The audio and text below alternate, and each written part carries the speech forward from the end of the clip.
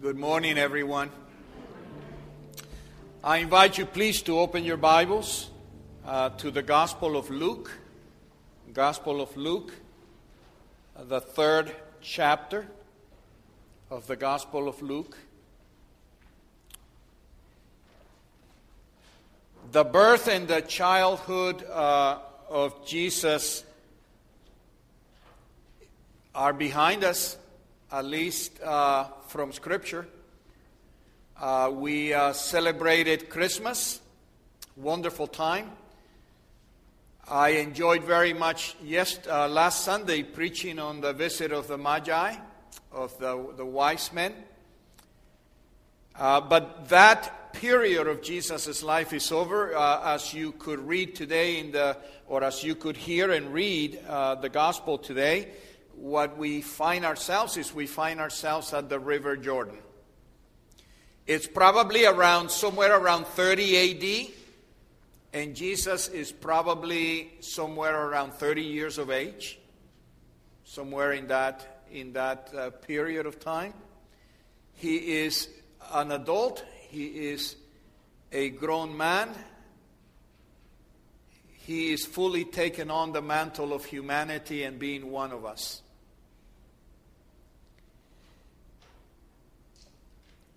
We go to the River Jordan. And what we find there, if you can picture in your minds, we find a man dressed very unlike even his own time. We find a man dressed in very humble apparels, with camel's hair for a vestment, girdle around his waist. A man probably, I would say, at least in my mind's eye, very unkempt. This is a man of the wilderness. This is a man who spent a great deal of time out in the wilderness seeking the Lord.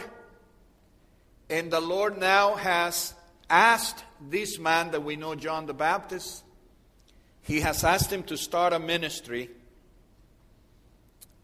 there in the Jordan. The ministry of John the Baptist is three things.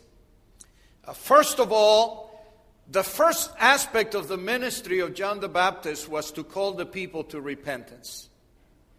That was primary in his heart, to call the people to repentance. And the word repentance really means to turn around. Repentance doesn't mean, I'm just sorry, but I'm not going to do anything about what I do. I'm sorry I'm doing this, Lord, but you made me this way. I'm sorry that you don't like it, but I can't seem to help myself. This is a conversation I had when I was in Miami recently with some friends who, upon knowing that I was a priest, they immediately wanted to talk to me about the Lord. And of course, their comment is, I can't do anything about my sin. I'm too weak. And so we had a wonderful time. We had a great time sharing the gospel, answering their questions. Whatever they're going to do of it, it's not in my hands. It's in their hands. My job was to be honest, sincere, loving, but still speak the truth. And the first thing about John the Baptist is that he came to call people to repentance, to call them away from their sins. That moment of repentance I think it's a work of the Holy Spirit in many respects. It is that moment of conviction in our lives.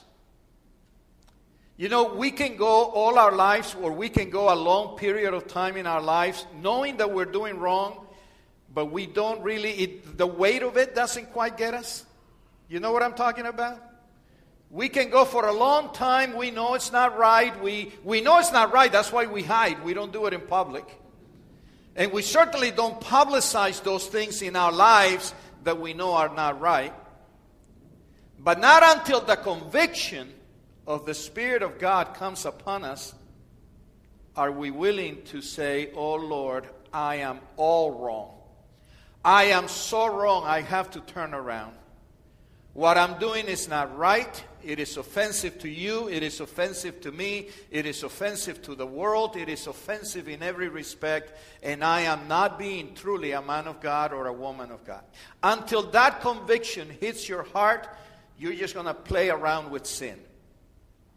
It's going to be always lurking. And you're not on your guard, and you don't have your strength up, and you don't have the armor of God on, because it's not big enough a deal yet.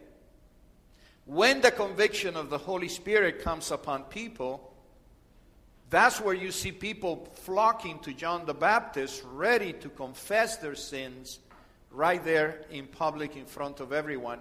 But you also have some of the religious leaders who are not willing to repent and go and be baptized. They had their religiosity to depend on.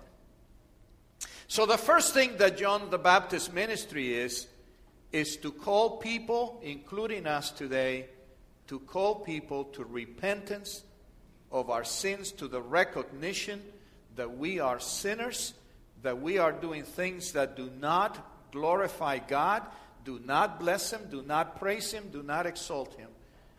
And to call us to that conviction where we know we have to turn around, we have to change those things in our lives. The second thing that John the Baptist's ministry does is he's come to announce the coming of the kingdom of God. He's coming to announce the coming of the King. And if you remember some of his words, "Prepare ye the way of the Lord, make his path straight." The second part of his ministry is to focus people on him who was to come. And then number 3, the third part of John the Baptist's ministry was baptism. He was baptizing people there in the River Jordan.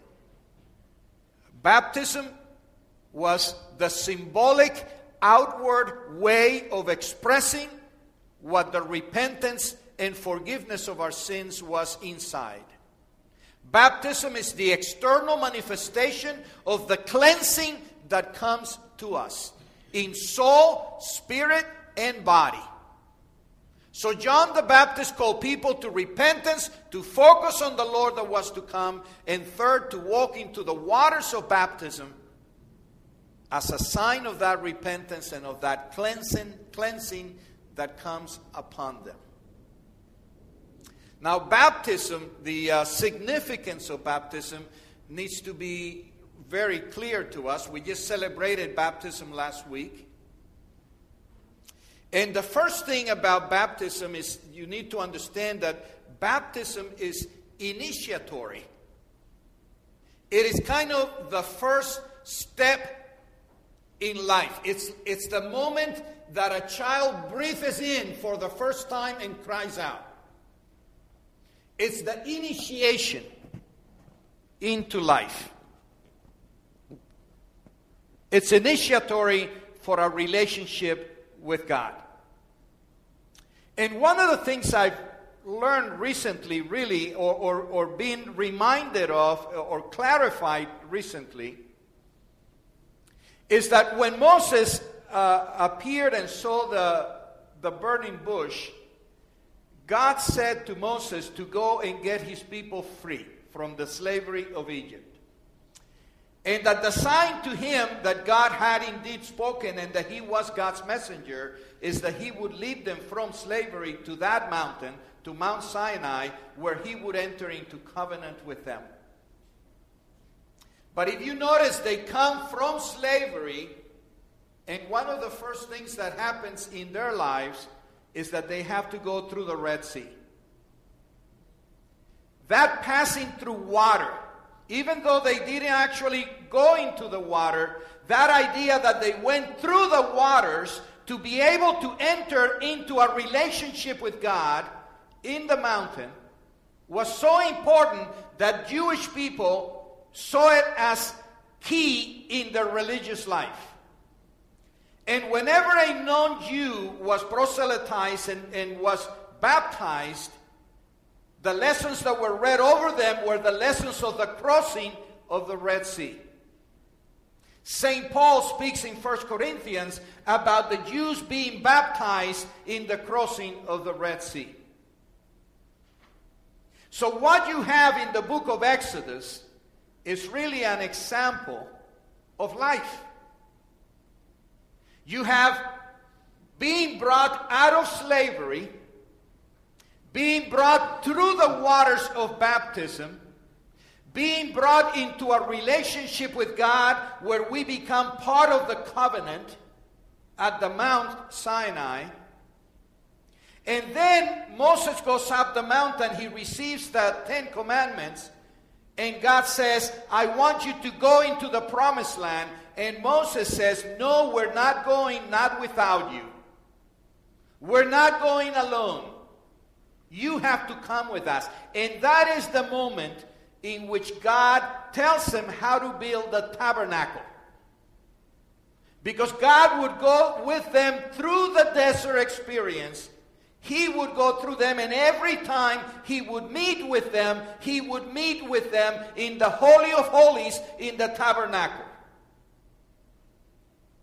But one of the things about the tabernacle is that one of the first things you encountered as you went through the tabernacle was the brazen leaven of water. Because water was the initiatory, kind of the first thing you met when you went into the tabernacle. When the tabernacle eventually becomes the temple in Jerusalem, also the brazen leaven is there at the very entrance of the temple after you go through the court of the men. Water somehow was initiatory before we ever entered into the presence of God. And that is why, if you haven't noticed, baptismal fountains are at the entrance of every church. The baptismal fountain is generally placed near the door, either the main door or the door that most people come through. Because baptism and the waters of baptism is the initiation into a relationship with God. So one of the things about water baptism is that it is initiatory. Secondly, it is preparatory. It prepares us to meet the Lord. It cleanses our sins. God forgives our sins and prepares us through repentance to receive the Lord into our lives. And number 3, baptism is about cleansing. It cleanses us.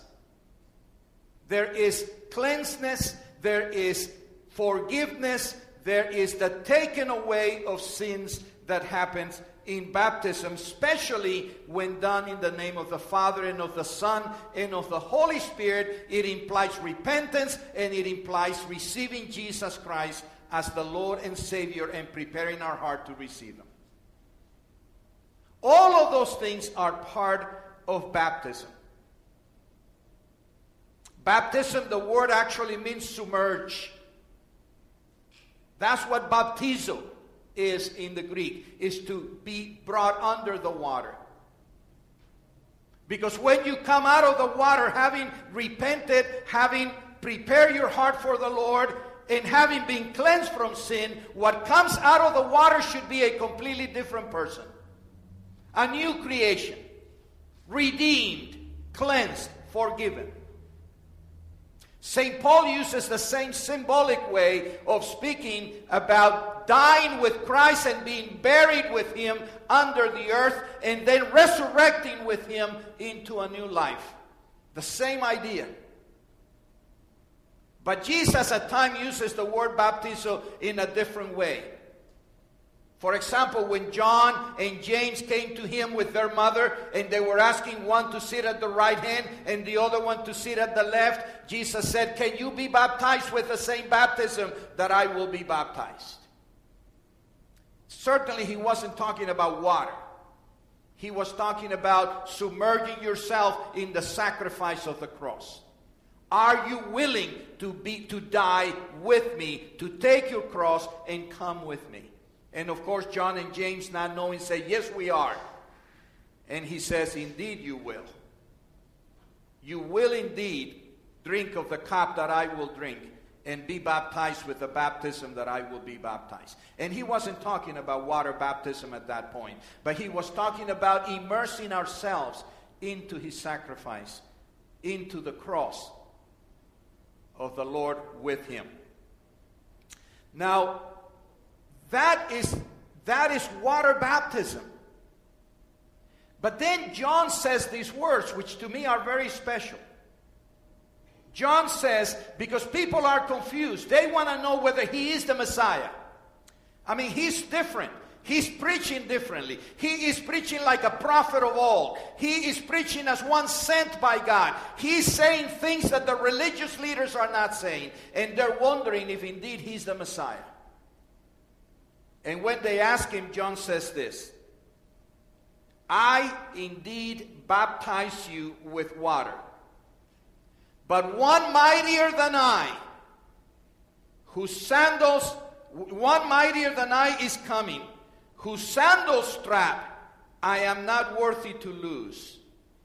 He will baptize you with the Holy Spirit and fire. Now, at the very least, there are two baptisms there. Right?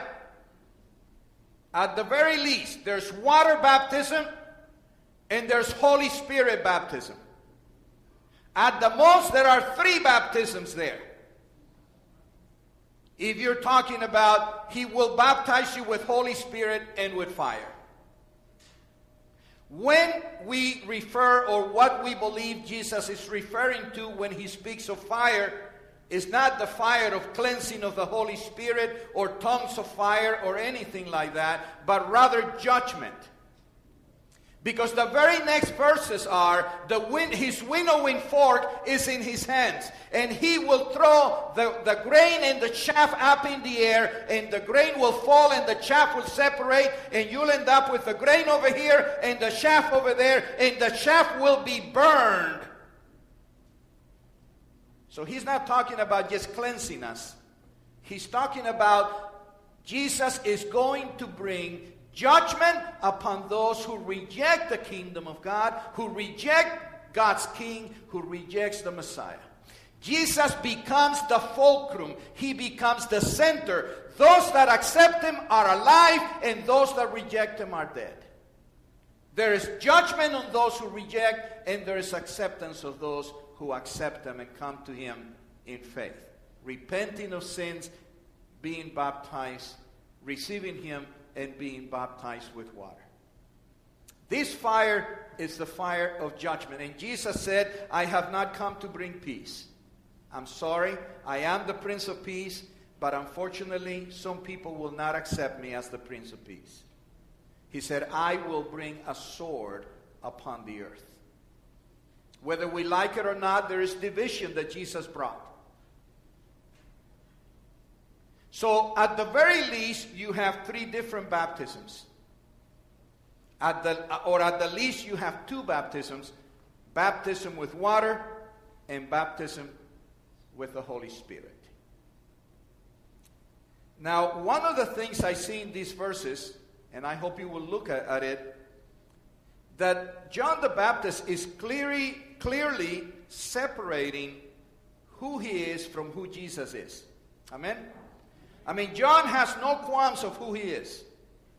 He's just the voice of one crying in the wilderness. He's very clear that he's the servant, and the one that is to come is mightier and greater than him. He's not just a servant, he's below a servant. He cannot even do what a servant does. He is so unworthy, he cannot even undo his shoes. That's what John the Baptist knows about himself. He may be the preacher of the day.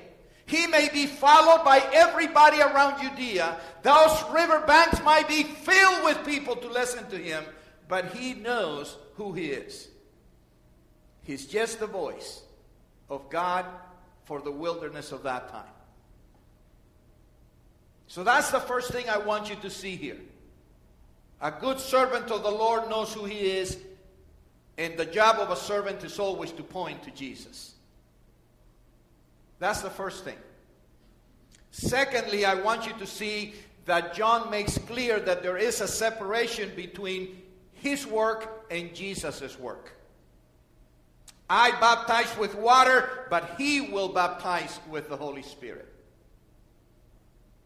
There is a separation between water baptism and Holy Spirit baptism. They're not the same. They may happen at the same time.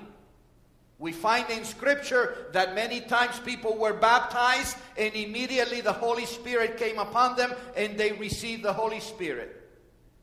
But there are times in Scripture and in experience where some people are baptized in the baptism of water, and then later they get baptized with the Holy Spirit. And I would say to you, go to Acts 19, and you will find a group of people that were baptized in the baptism of John, and Paul had to rebaptize them in order for them to receive Jesus and to be baptized in the Holy Spirit. So it may happen at the same time. Baptism may happen first. Holy Spirit may come later in life. Or Holy Spirit can come first.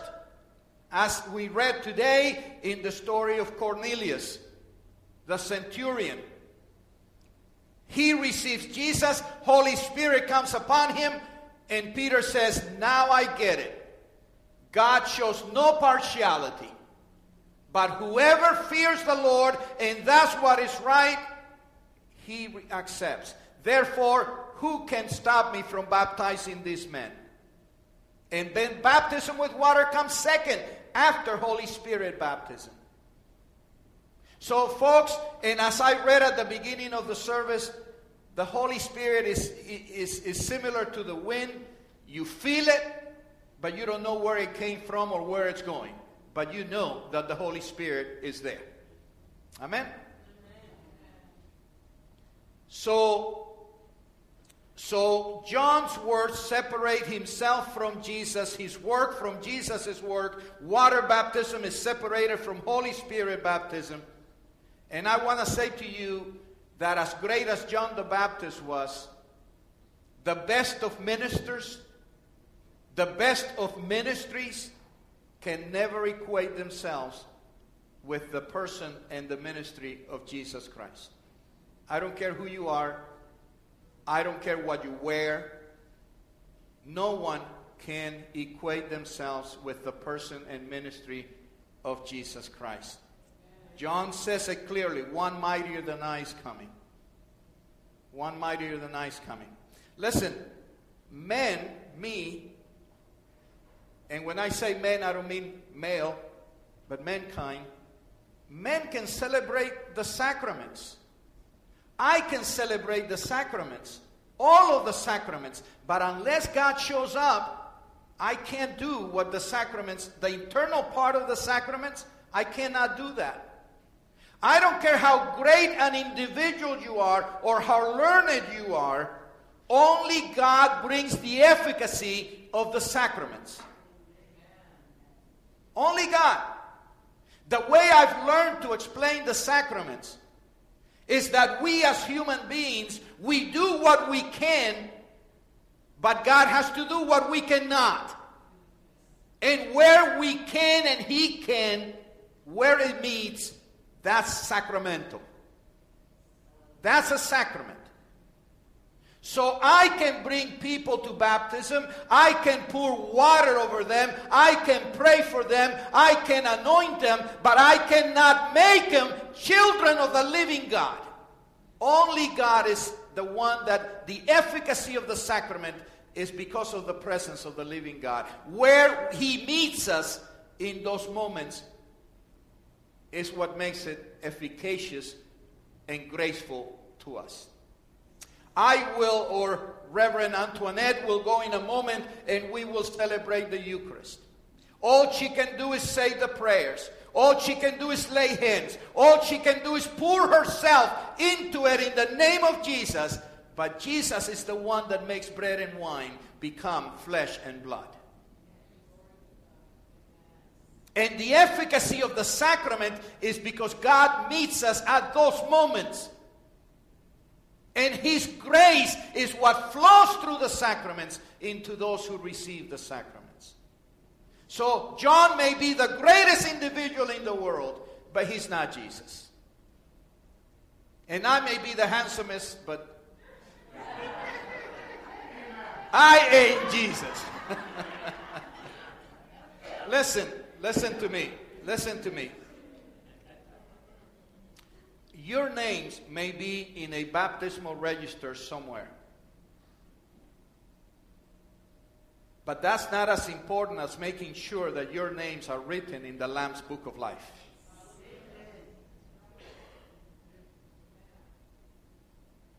Some people get baptized out of tradition, get baptized out of many reasons. God knows the reason and the why and the heart of every individual. I'd rather be written in the book of life than any baptismal church register. Becoming a member of this church is easy. I mean, you just have to jump a few hoops. You come to a class, you sign a document that says that is your covenant, that you agree with us and that you will pray for all of us and all of the things that are in the covenant. But only Jesus Christ can make you member of His one holy Catholic and apostolic church, and the universal eternal church where only He is the Prince of Peace and the King of Kings and the High Priest. We need to belong to His church, not just the local church.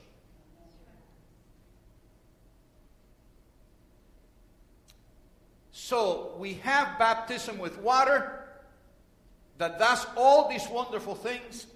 And we have baptism with fire, and we have baptism of the Holy Spirit. Clearly, there are two different things. Baptism with water is something John can do. Baptism of the Holy Spirit is only something Jesus can do. So what do we understand for baptism of the Holy Spirit?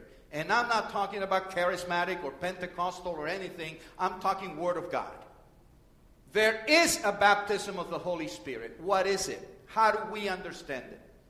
First of all, the baptism of the Holy Spirit is the desire of the living God to come and live inside of us, not beside us, not over us, not to the right, not to the left, but right inside of us. God wants to live in all of us. In the Old Testament, there are numerous prophecies that the Lord will pour His Spirit upon His people. That it is God's desire to renew us from the inside out. I would point to you simply to Joel. In the last days, the old men and the old women will dream dreams, and the young people will prophesy, and all of those things that Joel speaks about. I can talk to you about Ezekiel, where God constantly speaks that He will pour His Spirit upon His people and create a new heart in all of us. All through the Old Testament, we have numerous prophecies that it is God's desire to dwell within, to pour His own Holy Spirit into us. What does it mean to be baptized with the Holy Spirit? It means that it is the fulfillment of Jesus' words. You remember John 14, and if you don't remember, I encourage you to go look for it. Jesus said in John 14, after He says, I'm leaving, He says, I will not leave you orphans. I will pray to the Father, and He will send the helper, another counselor, another advocate, and He will be with you forever. He says, the Spirit that the world doesn't know, but you know Him because He is with you and will be in you. He is with you. He's talking to apostles. He's talking to His disciples who were baptized with water long before them. And now He's speaking about something new that would come into their lives.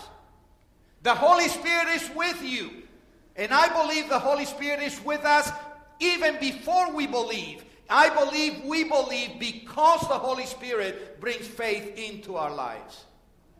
I believe the Holy Spirit is with us, especially the moment we turn our life over to Jesus Christ. And yet, there's still a baptism of the Holy Spirit yet to take place. That's what I read in Scripture. Baptism with water, the Holy Spirit is with you, but He will be in you forever. I find in the Old Testament what I call trickles of the Holy Spirit upon different people. In the New Testament, what I find is an outpouring, no trickles. It's like the water faucets of heaven were open upon the church. And it's forever. When I think of the baptism of the Holy Spirit, I think, of course, of Pentecost. That's the day the church got baptized with the Holy Spirit. That's the day the apostles were baptized with the Holy Spirit. Holy Spirit had been with them forever, or since they believed. But now on the day of Pentecost, something happened. The whole place shook up. They were in prayer. They were in expectation. They were together in one accord. And the Holy Spirit fell upon them, and they started speaking in tongues and prophesying and going out and praying for people, and healings happened and miracles occurred, and all sorts of things started happening from Jerusalem to Judea to Samaria to the ends of the world. That's what happened when Jesus poured the Spirit upon the church.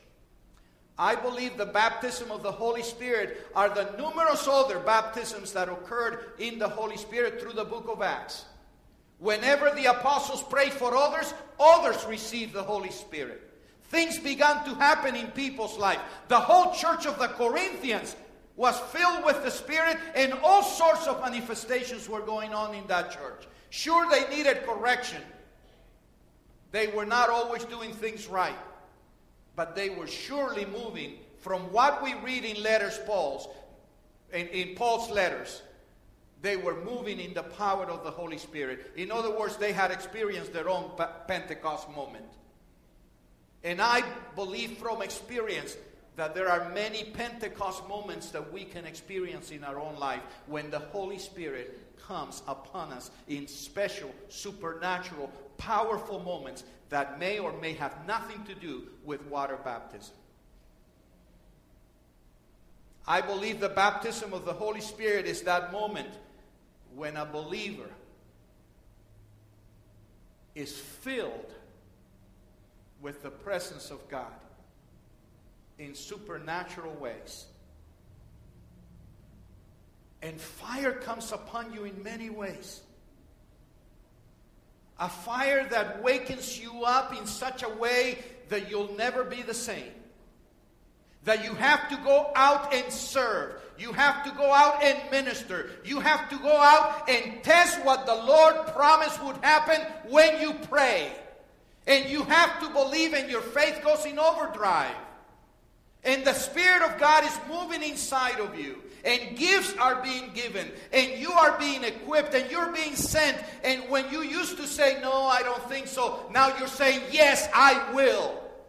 Because the power of the living God moves in a person's life. Amen.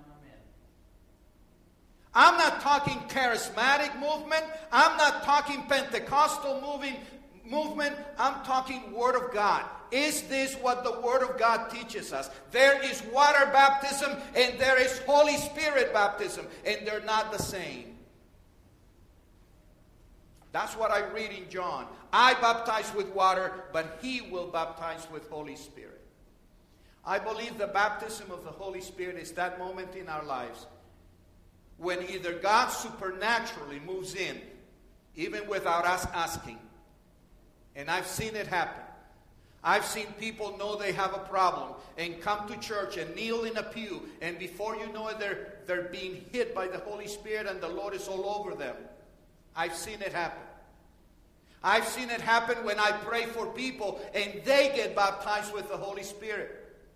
I've seen it happen in so many different ways, but I have seen it happen, and I can tell you my own personal testimony. I will not do it today because it takes a while. But I can tell you that the day the Lord moved into my life in a supernatural way, I was transformed beyond what I had learned in seminary. I was transformed. I was so transformed I can't even remember who I was before. I don't want to be who I was before. It is the Spirit of the living God. And that is not done by me or by anyone else. That is the grace of God poured upon us.